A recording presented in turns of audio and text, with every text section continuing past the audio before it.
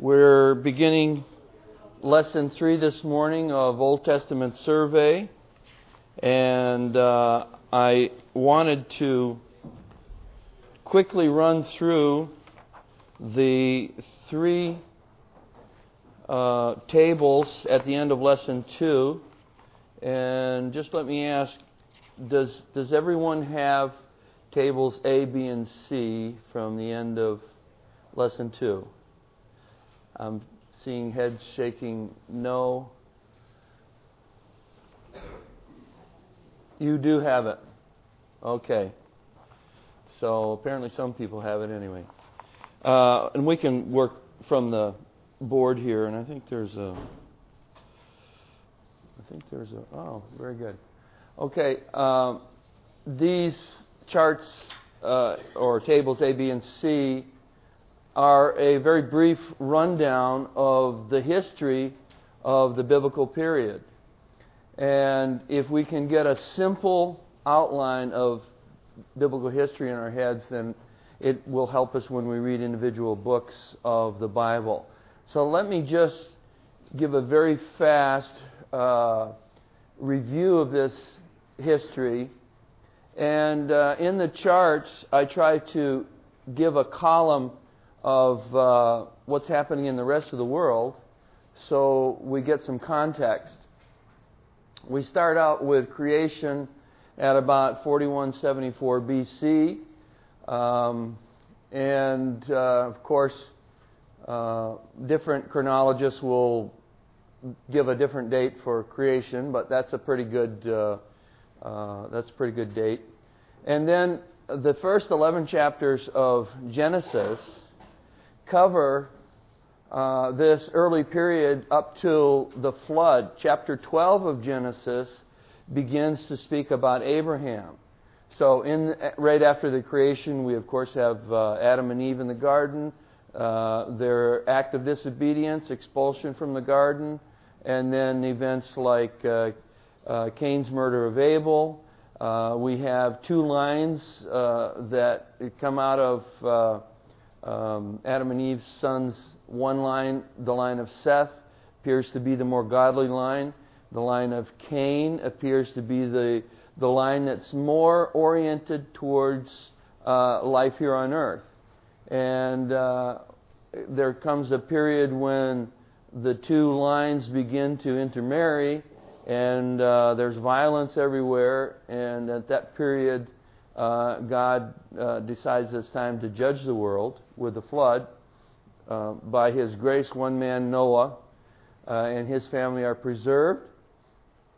And then we have a period after Noah of his descendants coming up to the birth of Abraham.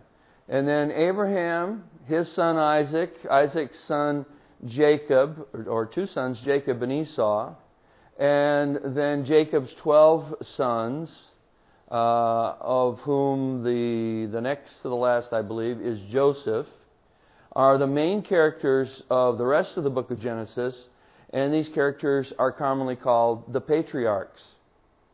At the end of Genesis, we see the 75 people who are descendants of Jacob, who's now called Israel. They go into Egypt, where over a period of 400 years they multiply, so that when they come out years later, actually 400 years later, they now are a multitude of somewhere between 2 and 3 million people. Now that takes us up to the birth of Moses, about 1527, and then the Exodus from Egypt takes place about 1445. Some scholars want to date it 2 centuries later, but I think this is the best view that we have. And people come out, wander in the desert for 40 years because they refuse to enter the land by faith and trust in God. So they wander for 40 years. The first campaign, as they enter the Promised Land, is at Jericho, about 1405 BC, as you can see. And then after the death of Joshua, which is maybe, I should say the retirement of Joshua, which is maybe about 20 years later. We enter the period of the Judges, 1388 down to 1050. Really hard to get good dates for this period. And at this time, Egypt is sort of quiet. They're not doing much outside of their own borders. What's interesting is that we do have the last Pharaoh, Merneptah, who had a small campaign in Palestine, and he left a monument which mentions the name of Israel. So he talks about the people of Israel, and has left us a secular record of their presence in the Promised Land. That brings us up into the period, the last period of the Judges, and we see some fairly disgraceful things happening during that period, showing evidence that Israel needs some kind of permanent leadership. Eli, the priest, has two sons that are disgraceful in their ministry, and we're looking for a more spiritual, godly-oriented leadership in this period. God raises up Samuel, who is a prophet and ministers as a priest, and he leads the people quite well during most of his life, but towards his later years, the people are anxious about the fact that he's going to pass off the scene, and then they're going to be right back in the same situation that they were during the period of the Judges. That is to say, passing through, decades sometimes of poor leadership. So they ask for a king, and Saul is selected. And we see that Saul is lacking some critical character elements in order to be a successful king. And God removes his rule and puts David in as the king. So that leads us up to the period of David, his son Solomon. Saul, David, and Solomon are kings over all of Israel and Judah, a united kingdom. But with the death of Solomon, a new king comes to the throne, which is Rehoboam, and he makes a very foolish move, and he's requiring a heavy burden from the people in terms of work, probably also taxation. And the people in the north decide they've had enough of building projects and taxes and so on and so forth, and the kingdom divides. So you see here in Table B, we have a line of Judah, a line of Israel. In the middle, I've placed secular, I shouldn't say secular, we have elements from the rest of the ancient Near East. And we see the various kings of Judah and kings of Israel. Now, Jeroboam the first in the north, in the northern kingdom, he set up two centers of worship, one at Bethel, the other at Dan. And these really were eventually the undoing of Israel. But you can see the kings here. I won't go into detail on this period. One of the major players will be Damascus, which now is a very extended city-state. And we begin to see rulers of that kingdom having more and more influence in events in Israel, especially Israel in the north, not so much Judah in the south. Now, in that period, we have the prophets Elijah. And then after the end of Elijah's career, God raises up Elisha. And it's interesting that in English, I get confused between Elijah and Elisha, just because of the similarity of the names. Not so much now, but early on. Portuguese, they're very much similar. Ukrainian, they're very similar. It seems like every language, the two names are pretty similar, so it's hard to keep the two straight. Just want to call your attention to that for your own benefit. And as we move down through in Damascus, we have this King Hazael, which more and more is interfering with politics in Israel. And we have another prophet, Joel. Then we have a series in Damascus of Ben-Hadads. There's probably three. And about 15 years ago, at excavations in Dan, there was recovered a monument by one of these Ben-Hadads, which talks about his wars with the house of David, or the dynasty of David, which is quite interesting. Now, again, extra biblical confirmation of David. It's actually the one of the first times that we see David mentioned outside of the Bible. So it's very important for confirming that David was a historical figure. And so then we move down through. We see more and more the presence of prophets. These are God's spokesmen to, number one, keep the kings on track, at least to attempt to do that. And number two, to call attention to the people that they need to be obedient to the covenant that God made with Israel. So we see, for instance, Jonah. In Jonah's period, actually, Assyria was a major player. And Jonah has a ministry against Nineveh, which is the capital of Assyria. Then we move down through. Amos and Hosea are prophets. And when we get down to, in the center here, Tiglath-Pileser, Assyria now is the major power in the ancient Near East. And they not only challenge the northern kingdom directly, but now they're beginning to have an impact on the southern kingdom as well. In the days of Isaiah and the king Hezekiah, the Assyrians actually were laying siege against Jerusalem. So a good deal of Isaiah's ministry is in encouraging King Hezekiah, who was a good king, to be faithful to the Lord, and he does so. We see during this period the fall of Damascus, 732 in the north. Within 10 years, Israel will fall in the north at their capital in Samaria. So these are troubling times for people who lack faith and obedience in the Lord.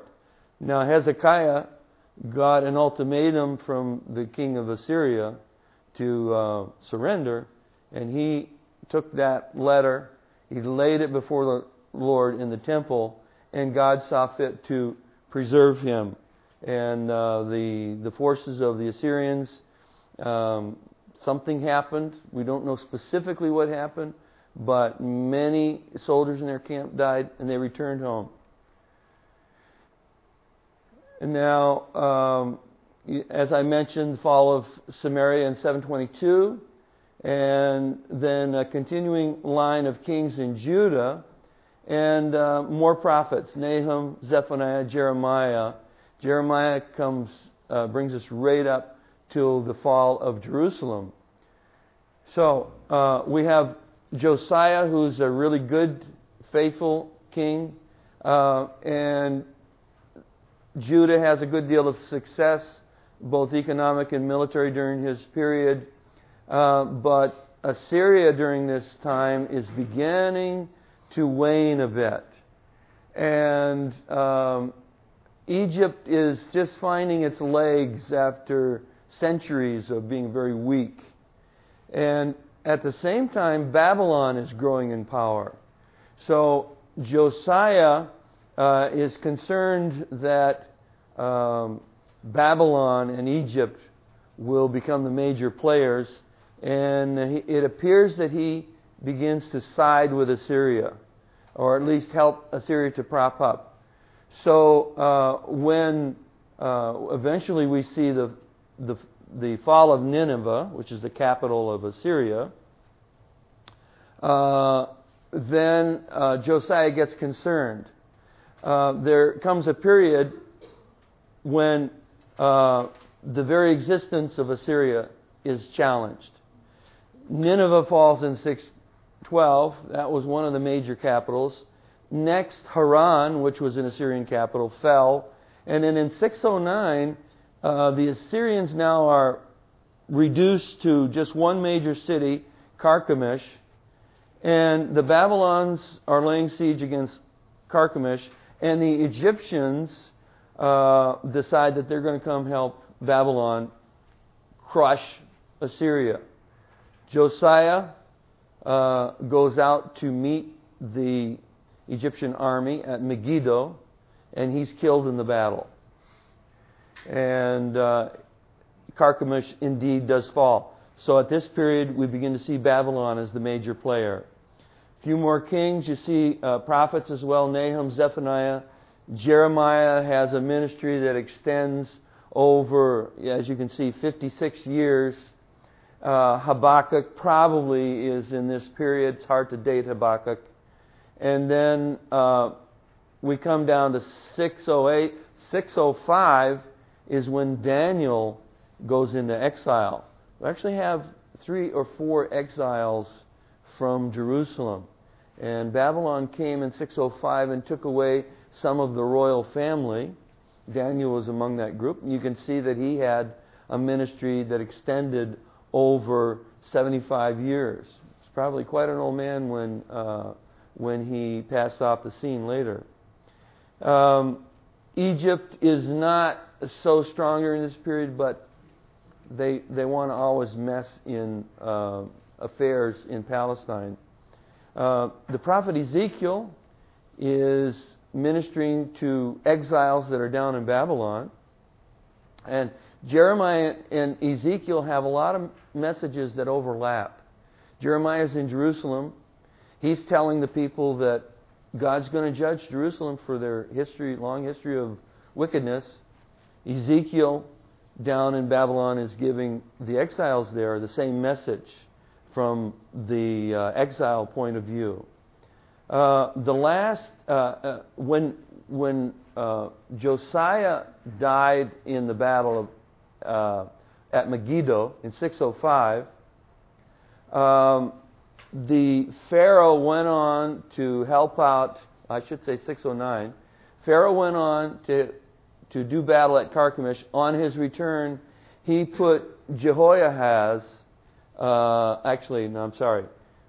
he was in Carchemish, Egyptian king was in Carchemish, the people put Jehoahaz on the throne. When the Pharaoh returned, he took Jehoahaz down to Egypt, and he placed Jehoiakim on the throne. You can see that he had a 10 or 11 year period of reign. And then the Babylonians came because Jehoiakim felt that there was some prospect for him to break away. So they come in 597, and Jehoiakim dies at the end of that period. Jehoiachin now is the rightful heir to the throne, and the Babylonians take him down to Babylon, where he's in prison until nearly the end of his life. And what's interesting is we've uncovered ration tablets for the rations that the king of Babylon gave to Jehoiachin and his princes.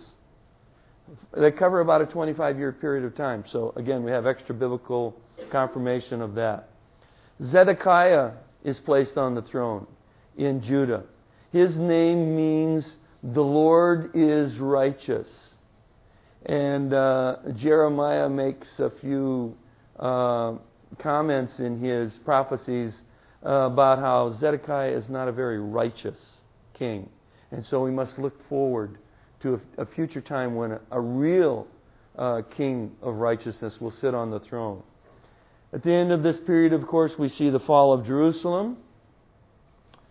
And more exiles go to Babylon. Gedaliah is put as governor over Israel. We don't know how long, I should say Judah. We don't know how long he reigned, probably about 5 years. And there is a group of zealous supporters of the Davidic dynasty that come and murder Gedaliah, and they grab Jeremiah and a bunch of other people and head down to Egypt. And so we have a growing presence of exiled Jews in Egypt. This will be important for us to understand later on. Down in Babylon, we've got more kings. Nabonidus comes to the throne after the previous evil Merodach is Nebuchadnezzar. Later, Nabonidus comes to the throne, but he likes the weather down in southern Arabia, and he goes down there and puts his son Belshazzar on the throne. And Belshazzar hasn't learned any of the lessons of his grandparent Nebuchadnezzar, as referring to the God of Israel. And so he's wiped off the scene by the Persians. And so now Persia becomes the major player. Fall of Babylon, 539. And the Persian Empire now becomes the major player. The early period of this rule, Cyrus, who's a Persian king, makes an edict that all peoples everywhere that have been exiled to Babylon or exiled to other parts of his kingdom can now go home if they want. So we see 3 or 4 waves of Jews returning to Israel. They all have the idea that, yes, now we can reinstitute the kingdom of God in the Holy Land. Okay? They get back there. We have the prophets Haggai and Zechariah that speak to that period. They go back. They rebuild the temple. They rebuild the walls of the city. But when they look at the temple, and a few of the older men, they sort of remember what the Temple of Solomon looked like. It's kind of disappointing. You know, here we're reinstituting the kingdom of God, but it's nothing like the glory days of before. So during this period, we have Ezra and Nehemiah ministering. And the prophet Malachi, who's probably the last writer of the Old Testament period, he ministers about 435. Nehemiah makes a second trip back. He's governor for a while. And then we have a long period that we know very little about what happened. As you can see, 430 years from when Malachi writes until the birth of Christ. And then another 30 years until Christ begins to minister. So we've got a long period. We know very little. We have the apocryphal books of 1st and 2nd Maccabees that speak about events in this period. And we have some incredible secular historians that talk about world events. What's going on with Persia, for instance. As we get into the period around 400 or a little later, Persia starts menacing the Greeks. All that does is cause them to pull together, and they become a force to be reckoned with. And in 332, Alexander the Great begins to move. Over a period of 7 or 8 years, he conquers the entire known world. And the problem is, when he dies, his kingdom divides up into 4 minor kingdoms. Of those 4, 2 really become prominent. Egypt under the Ptolemies and Syria under the Seleucids. And they kind of battle it out during this period for control. Unfortunately, Egypt in the south and Syria in the north places Jerusalem right in the middle. So Jerusalem suffers the pull from both sides. Eventually the Romans gain prominence, and in 63 BC the Roman Empire controls Palestine. That brings us right up to the New Testament period, and we see when Jesus comes on the scene, we've got Jews in religious control of Palestine, but the Romans are there with military and government control. So that helps us to understand how we get to that period. Okay, are we ready to cue up lesson number 3? And we won't get very far into lesson number 3 this morning, but we can start off by talking about the books of the Bible and their names. First of all, the order of books, and I'm not sure what handouts you have this morning, but I think you have at least 2 figures or 2 tables. One, figure 2 is the version order of Old Testament books. Do you have that? Figure 3 on there. Okay. But I can get the other one's copied and ready for the Yeah. But they do have this one. No. No, okay. They have the third one, which is chronological order, which is structure of the Pentateuch. Is that right? Okay. Okay. Well, I'll speak very generally then about the order of the Old Testament books. First of all, the Old Testament was originally written in 2 languages, Hebrew and Aramaic. Not a whole lot of Aramaic, maybe a total of about 14 chapters. In the books of Daniel, we have 6 or 7 chapters, Ezra, Nehemiah, and then some isolated verses.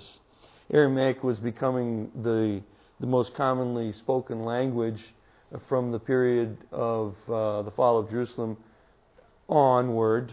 Probably Jesus and his disciples spoke Aramaic. And it's interesting that God decided that when his people were now speaking another language, that he would communicate to them in a language that they could understand. Good material if you're a Bible translator and you're trying to explain to people why you're translating the Bible into more readable forms. So, the order of the books, we will see that the Old Testament books were written over a period of about 1,000 years. The 5 books of Moses come in that early period, about 1400 is the date of those books.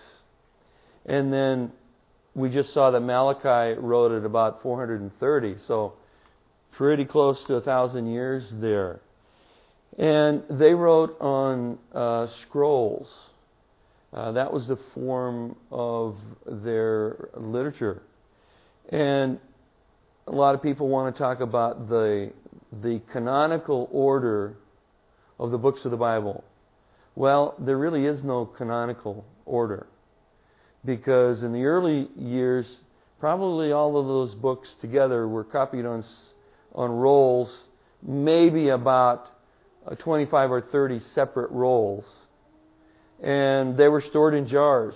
So there wasn't a specific order until a much later period when we get into the book form. When you get everything grouped together in one book, now you can establish an order. Otherwise, they're just on separate rolls. However, they are in 3 major groupings. We already discussed the law. That's the 5 books of Moses.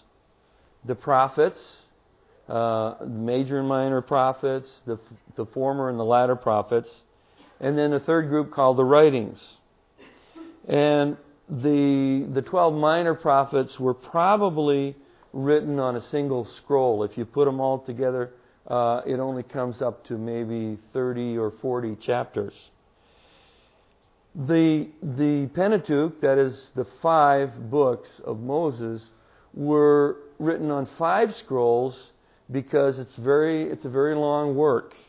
It is a single work, but it would have been very difficult to write it all on one scroll. If you did, the scroll would be so long that it'd be really hard to do a sword drill. You know, let's turn to Deuteronomy 32. And there you are, cranking your roll to come up to Deuteronomy. Very, very difficult to manage.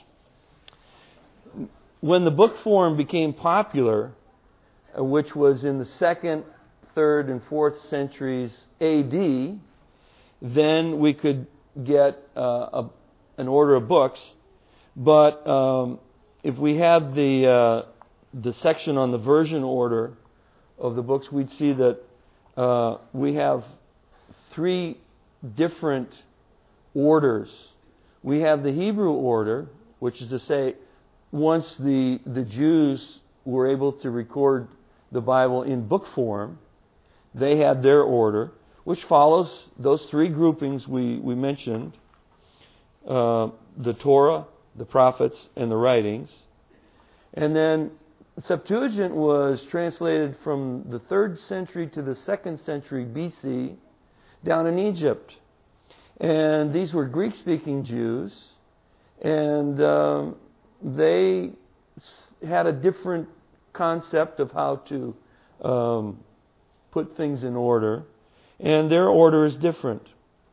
Then, about the 4th century A.D., when many of the Roman Empire Christians now were beginning to use the Bible, and they spoke Latin and not Greek, then Jerome made a copy into Latin in a version we know as the Vulgate, which exercised great influence on Roman Catholic Christianity up until about 1964.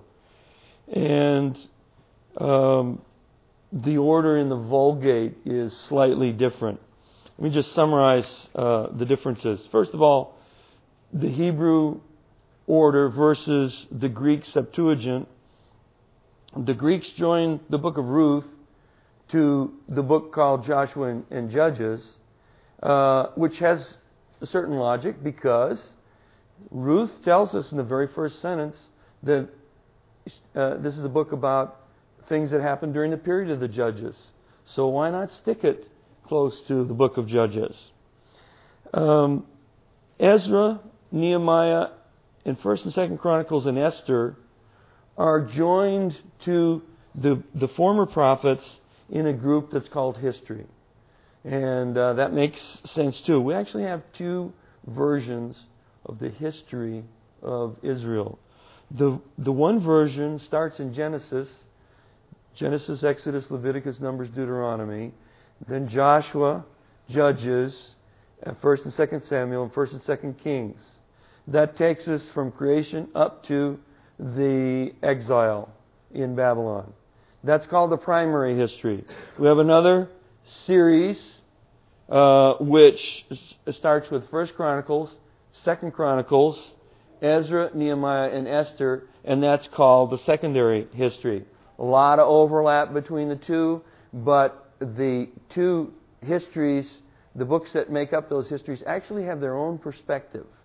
They don't contradict, but they give things from a different slant, and they're trying to bring out different things that God was doing with His people through the years. There are minor variations in the order of the minor prophets. That's not significant. It's also true that in the Septuagint, they moved Daniel from the group known as writings over close to Isaiah, Jeremiah, and Ezekiel, who are the major prophets. And Daniel is grouped with major prophets. Then when we compare the Septuagint, or the Greek version, with the Latin Vulgate, there are a few more minor alterations in order. First, the major prophets are moved to the head of the group called prophets. So the major prophets come first, then the minor prophets. Job, for some reason, is now moved to the head of the group called writings. And you'll recall that we said that in the one place in Luke that talks about the threefold division. The division is the law, the prophets, and Psalms. Because for the Jews, Psalms is the first book in that group called the writings. Now in the Vulgate, Job has moved up to the beginning. Again, we don't really know why. And then in the Vulgate, the order of minor prophets now follows the Jewish order rather than the Septuagint. So these aren't great radical changes. I think it's important to remember, though, that the order, there's nothing inspired about the order. These were decisions that people made through the centuries, and it's, to a certain degree, somewhat arbitrary. And when we move through this survey of the Old Testament, I'm going to do something arbitrary as well. Not entirely arbitrary, but when we study the history of Israel as we move through these books, I want to present the prophets in their proper chronological position.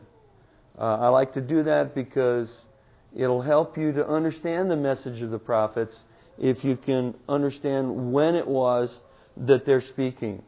For instance, we've just been going through this excellent series on Malachi, and it's important to keep in mind that Malachi was writing after the Jews came back from exile in Babylon, and they needed to get their act together.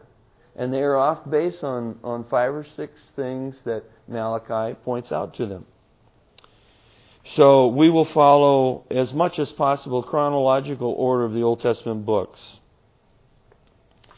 The Psalms, Proverbs, and Wisdom books describe things that pertain to God's people in any age.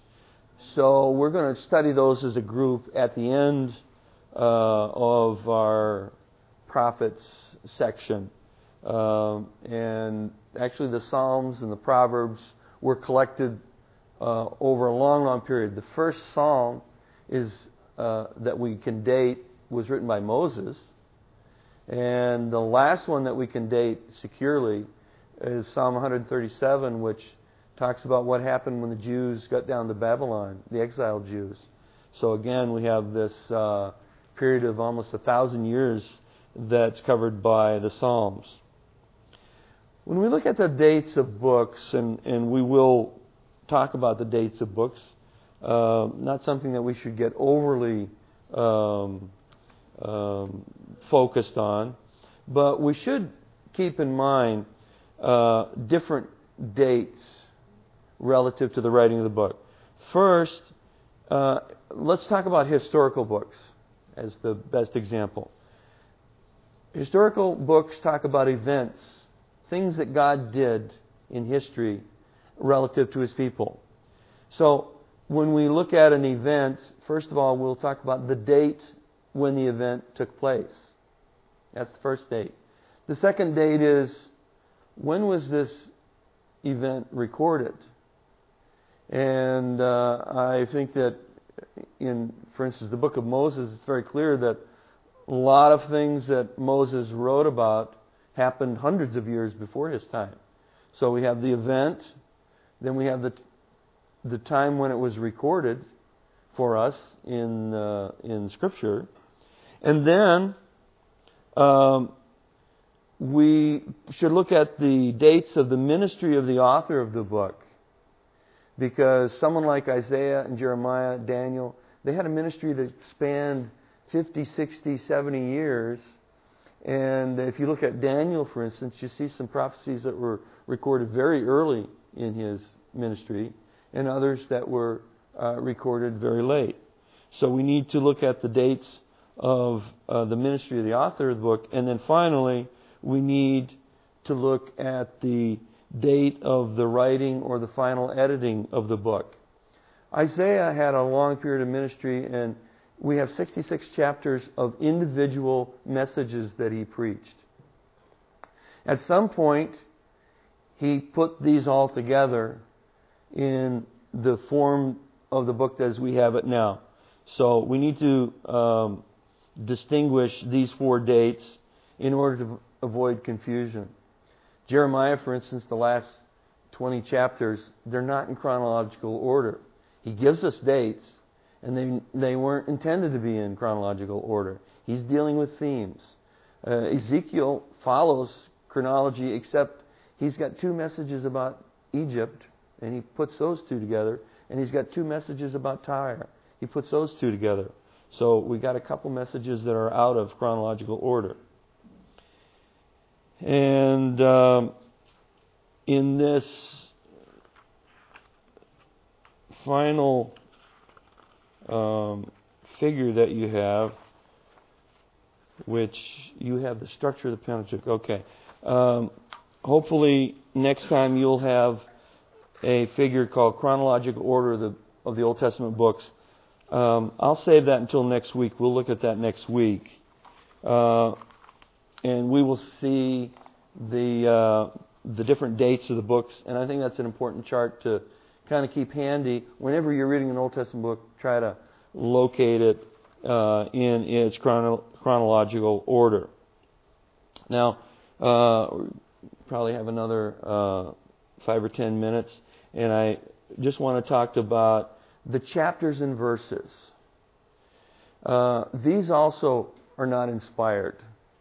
When Moses took down the material that he received on Mount Sinai, he didn't write it with chapters and verses.